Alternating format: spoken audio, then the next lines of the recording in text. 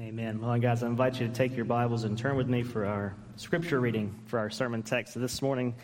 Today we're going to be together in the book of Acts, chapter 4.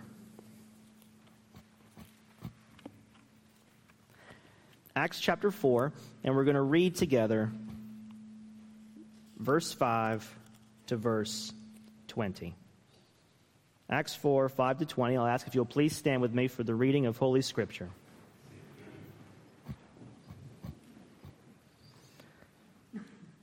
Acts 4, 5 through 20. This is God's holy word for us, his people.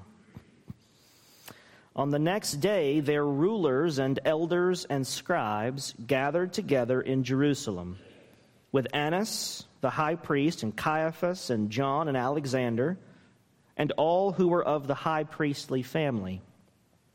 And when they had set them in the midst, they inquired, "By what power or by what name did you do this?"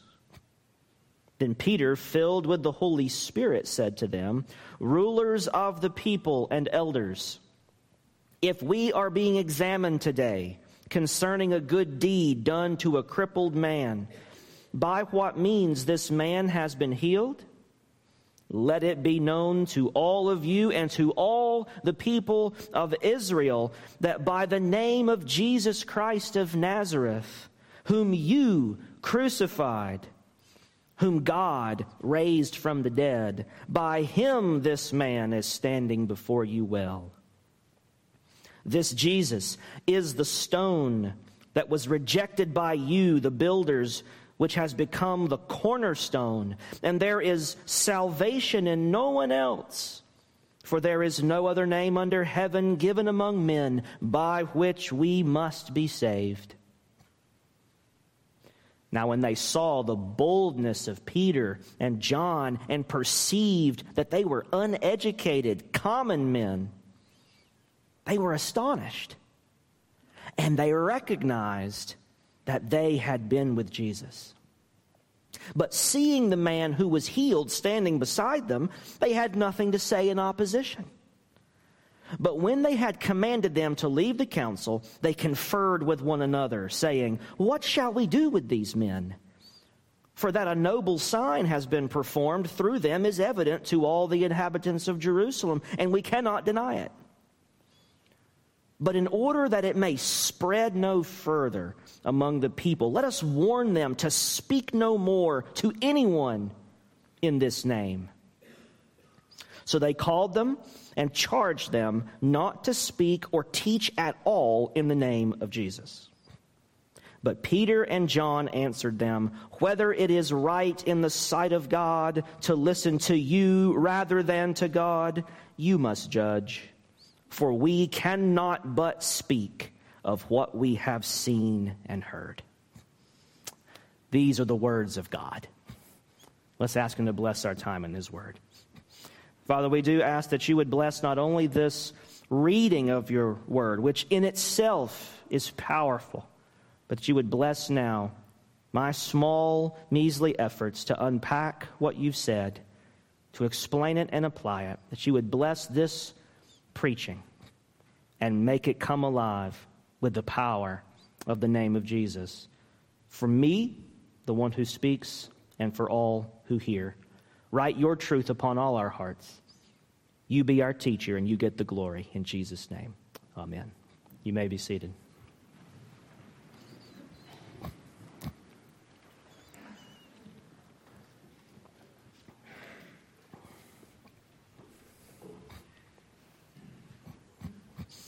In the Bible, especially in the Old Testament, names carry much more weight and significance than they do today.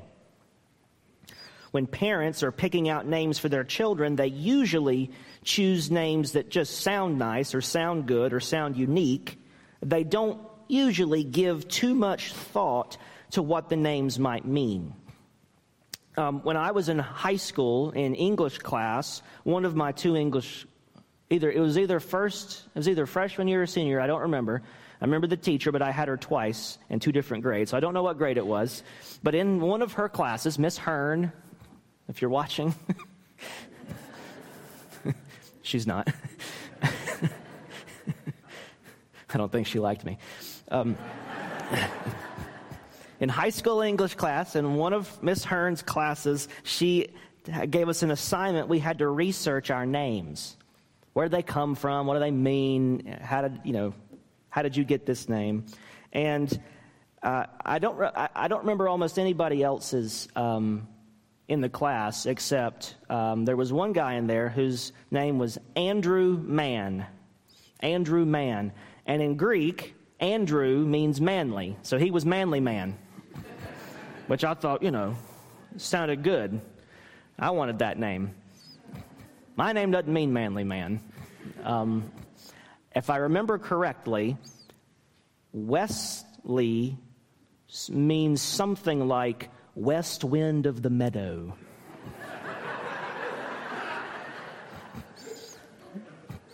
The western meadow. Like some hippie. Like I'm some hippie out in a meadow. West wind. And then you throw in my last name, Grubb. And I'm like the West Meadow Worm. That's it. Sounds like a bad minor league baseball team. The West Meadow Worms in last place again this year. Right? So my mom didn't give any thought to what my name meant. She just thought it sounded. I think it sounds nice. I can't say it in public, as I mentioned a couple weeks ago, but it's not an impressive meaning. But thankfully, names don't really mean that much today in terms of what they meant, in terms of where they come from. But back in the Bible, especially the Old Testament, names really mattered. Now, it doesn't necessarily mean every single name super mattered, but there are a few times in the Old Testament where the name of a person is so important it gets changed because of a special assignment that God has for that person. In the Bible, a name often carries tremendous significance, both for the present and for the future. In the Bible, your name is your destiny. Just think of a couple of examples. Eve in the Garden of Eden, we're told she's given a name. She's given the name Eve because it sounds like the Hebrew word for life. And she's named life because the Bible says she is the mother of all living human beings. So she's named life. She's the mother of life. Or take Abram later in Genesis. His name, Abram, means in Hebrew, exalted father.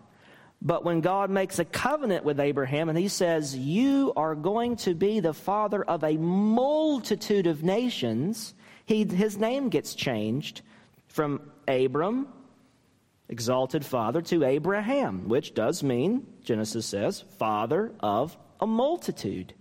And why? Because that's his destiny. You are now going to be the father of all these nations, and in you, all these nations will find God's blessing. One more example in Genesis is Jacob. Jacob means supplanter. Right? He's the one who takes Esau's birthright. Even though Jacob is Esau's twin, he's born after Esau. Esau comes out first, and the Bible says Jacob is grabbing Esau's heel when they're born, which was a sign that this is what their relationship is going to be. Jacob is going to be snatching at the heel of his firstborn, of his older brother, Isaac's firstborn. And so his name means supplanter, and he ends up taking Esau's birthright. But then later his name gets changed to Israel, which means wrestles with God. Because if you remember the story, he wrestles an angel, and he says, tell me your name. He won't tell him his name. And he says, all right, let me go. The match is over. And Jacob says, I will not let you go till you bless me. And so he blesses him with a limp. He socks him in the leg, and he walks with a limp. And then he says, you know what? You've wrestled with God tonight, and you've prevailed. And so your name will reflect that. You will be Israel. And of course, now that's the nation of Israel's destiny, because what the whole rest of the Old Testament is about is Israel wrestling with God, not obeying God, wrestling with God. And so destiny is tied to a name. Character, who you are, is tied to a name very often in the Bible. Your name in the Bible captures who you are, what you will do, who you'll be, what you'll become, what legacy you'll leave behind. Your name is your character. Your name is your destiny. In our passage this morning, I want us to consider the name of Jesus. By thinking about his name, let us see his character, his destiny that he shares with us, who he is for us. Let us see through his name his glory, the wonder of who he is, the wonder of what he's done for you. And let us see the only fitting response that his name deserves. That's where we're going today. Let's turn to our text in the book of Acts, chapter 4. For context, Peter and John in chapter 3 have healed a crippled man. And the crowds are amazed. And now they want to listen to what they have to say. And so they begin preaching a lengthy sermon which takes up the rest of chapter 3 of Acts. They preach to the people throughout the rest of the chapter, and then the authorities arrest them, and they spend the night in custody. This is in chapter 4, verses 1 through 4. It says, "And as they," this is Peter and John, the two disciples of Jesus, "as they were speaking to the people, the priests and the captain of the temple and the Sadducees came upon them, greatly annoyed because they were teaching the people and proclaiming in Jesus the resurrection from the dead." So they're out there preaching the gospel after they perform this miracle. And of course, the temple authorities and the cops who guard the temple, they're all ticked off. They're very annoyed by this. And you got to think, this is not that long after the crucifixion of Jesus. So, I mean, they just got rid of this guy, they think. And here come their disciples, and they're like, oh my gosh, we're still having to deal with this. It was very annoying, it says. And then in verse 3 it says, "And they arrested them and put them in custody until the next day, for it was already evening. But many of those who had heard the word believed, and the number of the men came to about 5,000. So 2,000 on Pentecost, and by the time we get to chapter 4, verse 4, it's 5,000. So the word is spreading, conversions are happening. And this is where we pick up our text that we read earlier in verses 5 through 7. Let's look at 5 to 7. On the next day, so they've been in custody all night, now it's time for the trial the next morning. On the next day, their rulers and elders and scribes gathered together in Jerusalem with Annas the high priest and Caiaphas, who was the high priest before, who condemned Jesus, and John and Alexander, relatives of Annas and Caiaphas, and all who were of the high priestly family. The family that ran the temple and ran Jerusalem and was in charge was this one family. This one family. Talk about nepotism. It was almost passed down. The high priesthood was passed down like it was a royal throne or something. So there's this one guy, and all his sons and their sons, they all get their turn working as the high priest, working as the chief priests, and they are very cozy with the Romans and with Pontius Pilate, who condemned Jesus. And this is part of why this family, they work so well with the Romans. Why would the Romans get rid of them? So this is who Peter and John are dealing with. Now we get to verse 7. And when they had set them in the midst, so they called Peter and John, they're standing there, the whole high priest family's there, all these elders. I mean, this is very, very intimidating. They're by themselves. You don't get a right to a lawyer. I mean, there's no impartial jury. This is not looking good. This is how they condemned and killed Jesus. So this is not a low pressure situation. This is a very risky situation. Their lives are literally on the line. And when they had set them in the midst, in verse 7, they inquired. This is the The authorities asking Peter and John, by what power or by what name did you do this, perform this miracle by healing this crippled man? By what power or by what name? Notice what they're asking in verse 7. Name and power are almost used interchangeably in the verse. By what name or power have you done this? You see how they're associating name and power together. Because in this particular ancient culture, not just in Israel, but in the general Greco-Roman culture, the name of a healer or the name of a wonder worker is almost like magic. You can use names and incantations, and you can find archaeological remains, artifacts, where there are these sort of magical incantations and spells where they're invoking the different names of different healers or gods or goddesses or spirits or you name it, and they're either trying to get healing for themselves or put a hex on their enemies. So-and-so cheated me out of my taxes. Get him, so-and-so. And they say the magic words, and they hope that this will have the god or whatever put a hex on somebody. So it's almost like magic. If you can invoke the name, if you can get control of the name, you can control the power. Because the name and the power are connected. They're associated. The name is like a channel that conveys the power. And the greater the work or miracle, the greater the power. And the greater the power, the greater the name. The name carries the power. The name carries the authority. Invoking the name invokes the greatness of the name and the greatness of the one who has that name. Peter's response points to the supreme greatness of the name that he and John invoke.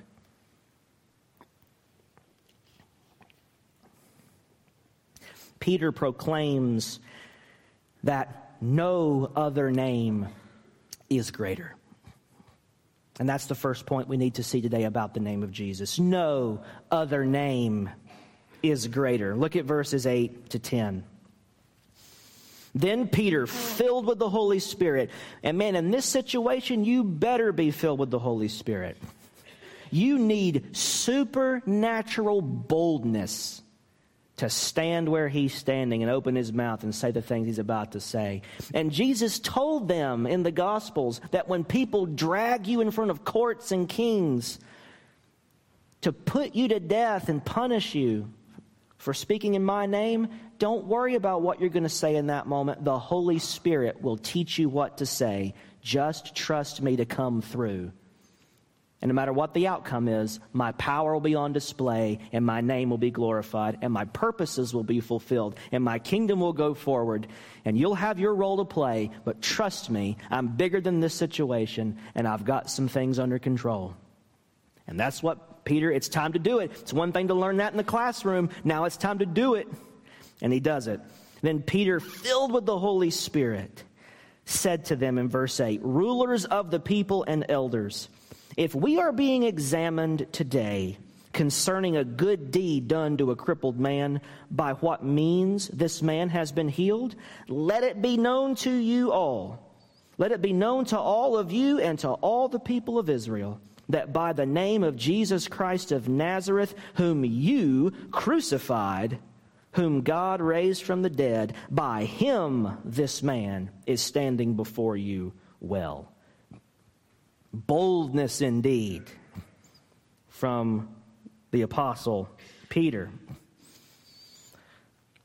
Great boldness to tell them to their face, you crucified the one that healed this guy. So he's condemning them instead of them condemning him.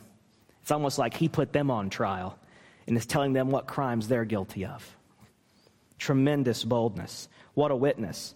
Now, if we look back, Peter has already said these things in the sermon he got arrested for preaching back in chapter 3. Look back in 3 to starting in verse 11.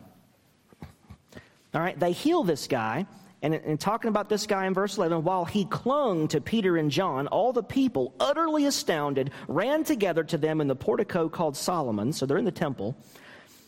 And when Peter saw it, he addressed the people, "Men of Israel, why do you wonder at this?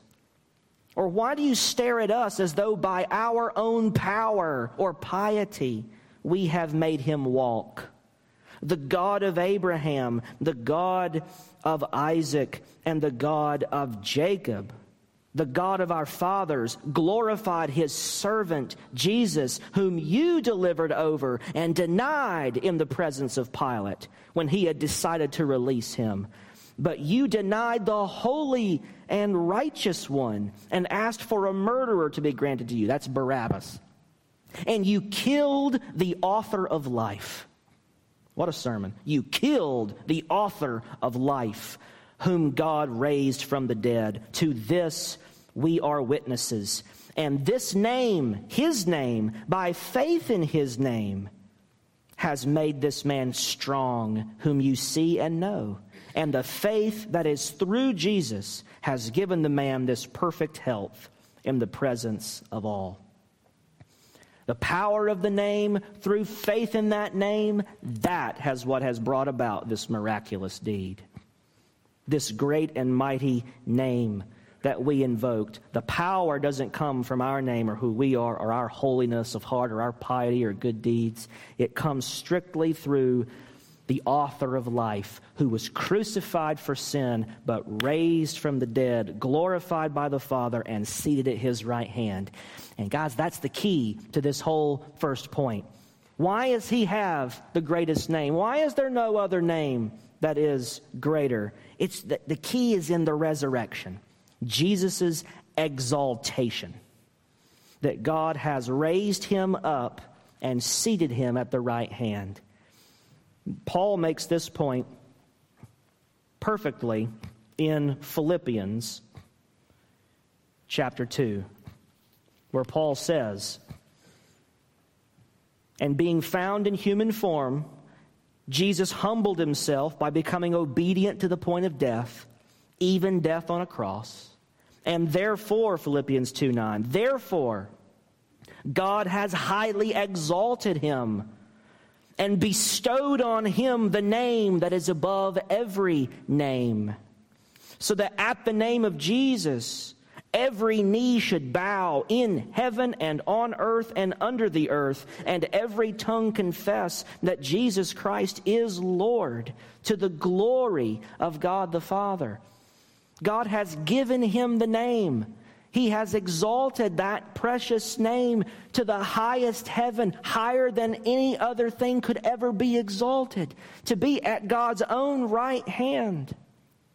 This is where Jesus is, crowned with glory and honor because he suffered death in obedience to the Father and has been raised up. Jesus says after his resurrection in Matthew 28, "All authority in heaven and on earth, that's mine." It's his. It's been given to him. All authority in heaven and on earth belongs to him. He has power and authority over all things. He is Lord of all things. And therefore, Christian, because of the greatness of his name, you can call upon his name in all things and at all times. If he's Lord of all, then you can call upon him in all ways and in all times and in all circumstances. Because he's Lord of those times, he's Lord of those things, and he's Lord of those circumstances. They might have snuck up on you. You may not have been prepared for what you're going through, but they didn't sneak up on him. He is Lord of all things. And therefore, you can call upon him. You can invoke that same name in all things. And what a motive this is for faith. To trust in Jesus, to trust in his powerful name. Because when you trust in his name, you're trusting in him, the one who has the name and has the power and can use it. When you invoke that name and call upon that name, you invoke the power. You invoke the power that Jesus has. This is a motive for trust and faith. Oh, what a motive this is for prayer. To pray in the name of Jesus, that's not just like some cliche Christian thing we tack on at the end of prayer. Well, in Jesus' name, amen. In your name, amen. In his name, amen. Maybe it's just a habit. We just kind of get used to it. We don't even know why we're doing it. It's because that's the greatest name you can invoke. You're not praying in your name. God, forgive me. In my name, amen. God, help me. In my name, amen. No. Our names don't mean anything. His name is the greatest name. God has given him the name above all names. He's given him the power above all powers, the authority above all authorities, and he is the one in whose name we go before the Father on the basis of who he is and what he's accomplished for us. And where God has put him at his right hand, we can call upon him and we can pray in his name and invoke his power. I remember at summer camp one year, we were talking about prayer. It was youth camp. We're talking about prayer. And I remember, maybe I've said this before a long time ago, but I remember that the fellow teenagers there that were with me were saying how hard it was to pray and how difficult they found it to pray. And we can all relate to that. Sometimes it's hard to get into a good habit of prayer. And they were saying things like, I go through stuff and I've just got to eke my way out and get in the trenches and just kind of fight the battle of prayer. It's hand-to-hand combat. It's hard. It's tough. And I remember saying, I said, that's not what prayer is. Hand-to-hand combat, digging it out in the trenches, you and your knife and the enemy with his, and you're trying to, or with bayonets. That's not what, no, guys. That's you fighting in your own strength, a puny little switchblade trying to fight off the enemy. I was like, guys, prayer is calling in an airstrike from heaven. You're on the ground. You got nothing. You got no hope. You're losing. So what do? You get on the radio and you say, can you guys send some backup and bomb these guys? You call in an airstrike. And legions of heaven come and fight for you. God defends us. He fights for you. Prayer is you getting out of the way and saying, God, send them in.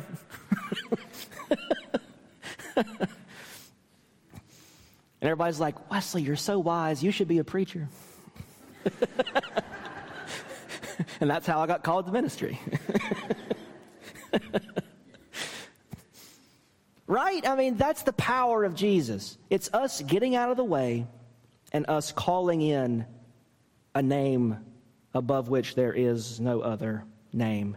This is our motive and our grounds for hope. It's our grounds for trust, for confidence, for perseverance in prayer. To trust in the one who has all wisdom, to know what is best, and to work all things for our good in his time and his way on his terms. We just get out of the way and we bow and we trust. We trust in the name that is greater than every name. Jesus' name is all the greater because he has the power and authority over this life, and he has the power and the authority over the life that is to come. The world, this world here and now, and the world that is to come. He has the power not just to help us in our circumstances, not just to get us through what we face, not just to bless and protect and guard and keep us, but he has the power to give us everlasting life. He has power over this life and the life to come. No one else has this power. And this is our second point. Point one is no other name is greater. But point two, no other name can save. And that's the next thing Peter and John get to in their response, in their trial. So if we look now at verses 11 and 12, they say, this Jesus is the stone that was rejected by you, the builders, which has become the cornerstone. And there is salvation in no one else, for there is no other name under heaven given among men by which we must be saved. No other name can save. Verse 12. But this verse 11 might be a bit odd and confusing. This stone rejected by the builders, God has made the cornerstone. That's obviously a metaphor, but where's that coming from? He's getting that from Psalm 118. Psalm 118, verse 22. And I want to read a bit of Psalm 118 to make the metaphor make a little more sense with a little bit of context. Psalm 118:19. The psalmist prays, "Open to me the gates of righteousness, that I may enter through and give thanks to the Lord. This is the gate of the Lord. The righteous shall enter through it. I thank you that you have answered me and have become my salvation." There's the connection to 4:12 in Acts. No other name can save. I thank you, Psalm 118:21. I thank you that you have answered me and have become my salvation. The stone that the builders rejected has become the cornerstone. This is the Lord's doing. It is marvelous in our eyes. This is the day that the Lord has made. Let us rejoice and be glad in it. Now, we always quote, "This is the day the Lord has made," and we sing that song, "This is the day, this is the day." Julie knows it. And we usually just apply it to every day of the week, right? This day is the day the Lord has made, and tomorrow it'll be the day the Lord has made, and Monday it'll be the day the Lord has made. And that's true. Of course, that's true. But in context, what does Psalm 118:24 mean? It means the day of Christ. This is the day the Lord has made, when the stone rejected by the builders has become the cornerstone. When Christ is rejected by the authorities and is crucified, and then God chooses to raise him up and say, no, he's going to be the cornerstone. He's going to be the foundation stone, the most important stone. This is the day the Lord has made, the day of the Messiah, the day of Jesus. Let us rejoice and be glad in it. Save us, we pray, O Lord. O Lord, we pray, give us success. The psalm continues. Blessed is he who comes in the name of the Lord. Jesus quotes that, and the triumphal entry. The Lord is God, and he has made his light to shine upon us. Bind the festal sacrifice with cords up to the horns of the altar. You are my God, I will give you thanks. You are my God, I will extol you.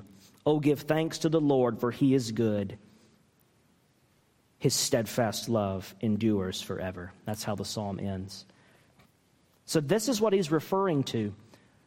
This day, the day you have me on trial, the day I stand before you, this is the day the Lord has made. This is the day of salvation, the time when the promises and prophecies are fulfilled. Christ has been rejected by you guys that Peter's talking to, but God raised him up. And that's a fulfillment of Psalm 118:22.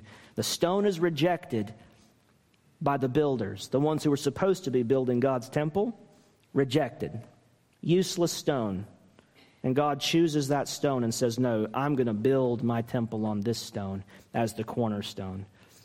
What's he getting at with this metaphor? God has made Jesus the Lord and Savior of the world. And when you call upon that great name, all his saving power is in your possession. The one who is rejected by men is chosen by God and raised up as the foundation stone of salvation. And the whole edifice of salvation stands on this stone, on Christ. There is no other one who can save, and therefore there's no other name in which you can find salvation. But when you call upon his name, all of his saving power is in your possession. Power to forgive all your sins. Power to cleanse all of your unrighteousness. Power to wash you pure and innocent in his sight. Power to change your heart and make it beat with faith and love. Power to change the depths of your soul and make you a new creature that lives for the Lord, that runs to him, that takes refuge in his name, not someone who rejects and runs away. When you call upon his name, you find all of his salvation that he accomplished. and who he is as Savior, he gives you to share in that salvation. And that's in fact why he's called Jesus, isn't it? In Matthew 1:21, the angel tells Joseph, you're going to name your son Jesus because he will save his people from their sins. Jesus is Savior, and Jesus is Lord. So, Christian, do not look to any other name. Do not call on any other name. Do not begin to trust in any other name, especially not yours. Trust in the only name that can save. There is salvation in no one else, Peter says, for there is no other name under heaven given among men by which we must be saved. At this point, in Acts 4, the authorities respond to Peter and John. As you can imagine, they are not pleased. This is not the response they wanted. This is not how the trial they thought would go. Look at verses 13 to 17. Now, when they saw the boldness of Peter and John and perceived that they were uneducated common men, they were astonished. Peter and John didn't go to school. Uneducated here is unlettered. They're illiterate. They can't read. They can't write. They did not go to school. They didn't receive an education. They're fishermen. They grew up as fishermen. Common men, it says. This is derogatory. Oh, they're uneducated common men. They can't even read. But they're staggered that these men are quoting the Old Testament and they can't read? What? How did they do that? Well, it says they were astonished in verse 13 and they recognized that they had been with Jesus. I've always just felt such a shock of excitement go through me when I read a verse like that, where I'm just like, man, I didn't have to go to seminary. 9 years, and I should have read Acts 4:13. But then you wouldn't have hired me because you can't get ordained in the EPC without, anyways. But I read a verse like this, and it depresses me at first. But then I get really excited because I think people can tell when you've been with Jesus. It's unmistakable.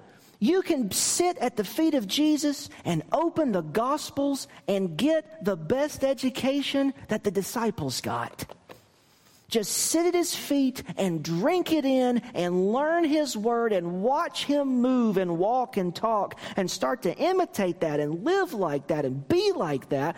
People will see it doesn't matter what your education is, background is, skill set, how suave and cool and winsome you might be. They can see these guys have been with Jesus. She knows Jesus. Wow. She knows his word.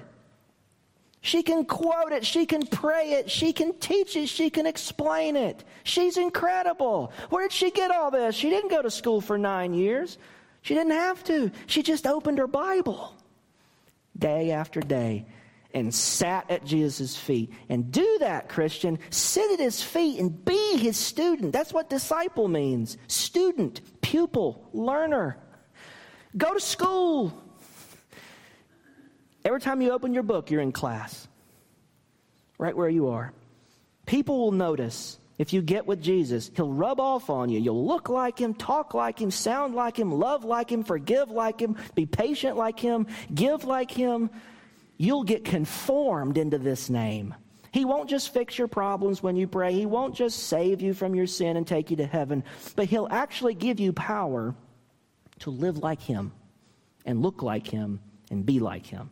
That's what being conformed to the image of Christ is all about.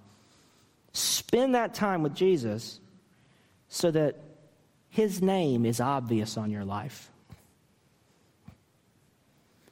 This is the response of these leaders to Peter and John. They could tell they'd been with Jesus. Verse 14, but seeing the man who was healed standing beside them, they had nothing to say in opposition. They couldn't argue with the miracle.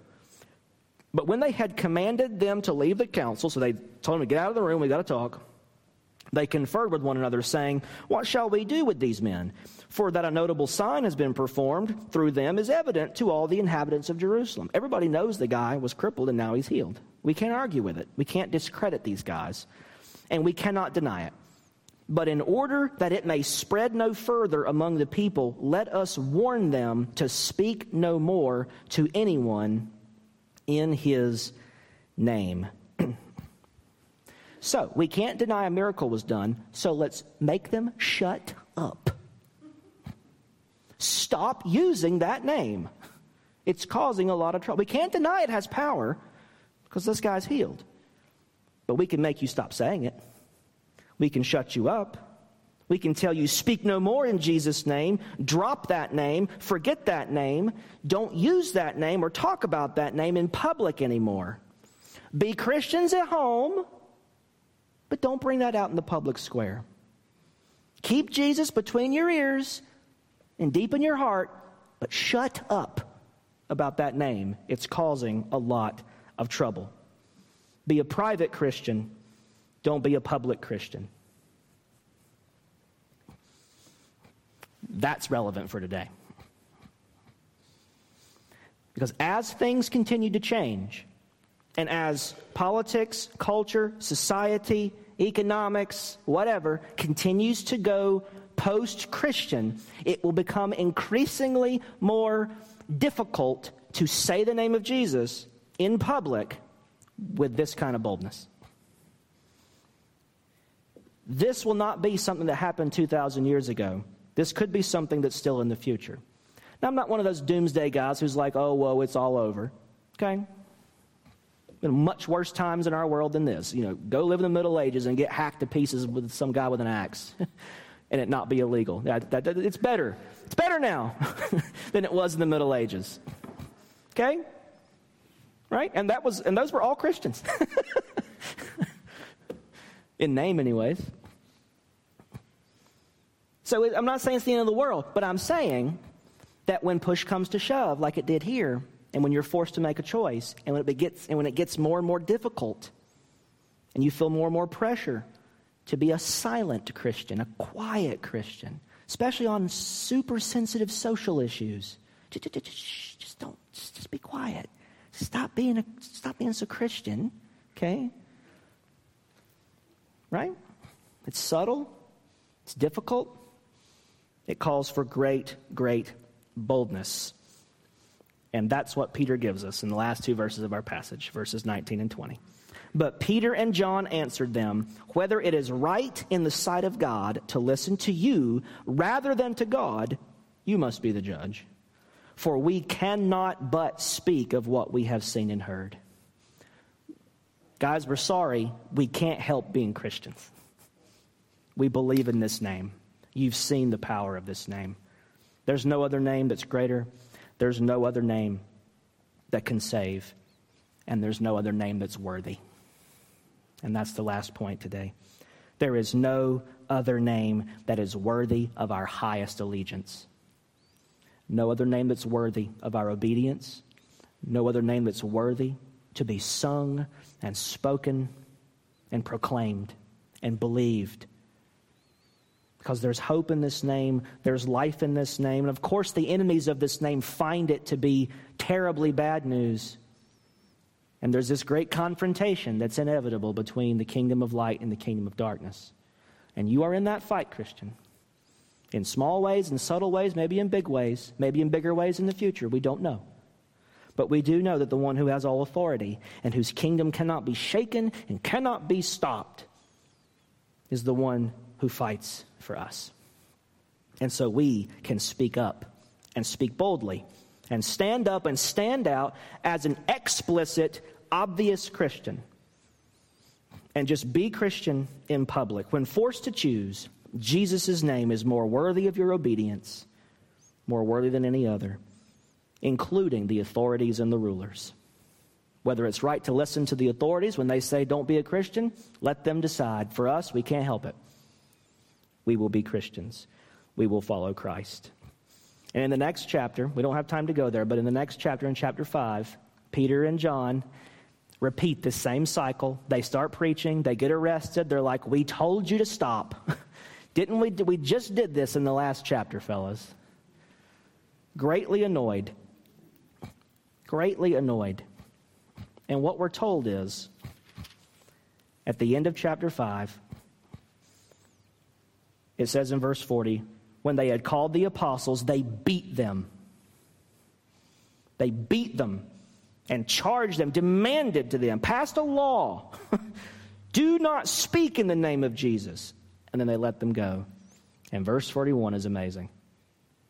Chapter 5, 41 in Acts. Then they, the apostles, they left the presence of the council, rejoicing that they were counted worthy to suffer dishonor for the name. They rejoiced that they got beaten for the name of Jesus. It was a great honor to suffer for so great a name who suffered so greatly for us. And then verse 42, and every day in the temple and from house to house, they did not cease teaching and preaching that Jesus is the Christ. That's where we got to go. To realize that no other name is worthy of our obedience and allegiance, and no other name is worthy to be suffered for, to endure shame for. But his name is worthy. It's worth more than my comfort and convenience. Doesn't mean it's easy to suffer for the name, but it does mean it's possible to have the supernatural ability from the Lord to be like the Lord when he suffered, who for the joy set before him endured even the cross. So Christian, worship this name. Trust this name. Call upon this name. Call on his name alone to save. Call on his name alone for the power that you need. Honor and obey his name above all others. Count it all joy and great honor and privilege to suffer for so great a name. May we all treasure the name of Jesus above all things, for there is no other name as wonderful and as worthy as his. Let's pray. Father, we immediately confess that we do not have it within us to be like this apart from your Holy Spirit doing a wondrous work in our hearts and lives. But we know that you have the power to do it. We know you have the plan to do it. And you call us to trust you and yield ourselves under your sovereign hand to be shaped and molded to be like Jesus. May we fully trust in the power of the name of Jesus as Christians in our daily lives and be quick to call upon that name in all things and to glorify that name in all things. May we trust in the name and power and work and person of Jesus alone as the only hope we have for our eternal salvation, that we look to nothing but to him and all that he has done in perfection for us. May we so trust in his name that alone can save. And may we see that name and treasure that name of Jesus more highly and treat it as more worthy than any other name we know, so that we are willing to go against culture and pressure from society and friends and jobs and workplaces and in relationships and even from government and politics. No matter what the opposition is to your name, may we always side with your name. May we always stand up, stand out, step forward, and be bold Christians and wear that name openly, loudly, and proudly. May we glory in that name. And may we trust you that even if it brings difficulty and suffering of any kind in our lives, so work in our hearts that we count it joy and an honor and a privilege to endure reproach for so great a name, because he endured it all for us. Oh, make us these people that we might treasure Jesus and the things of Christ above all else and look to no other name. We ask it in that name of Jesus. Amen.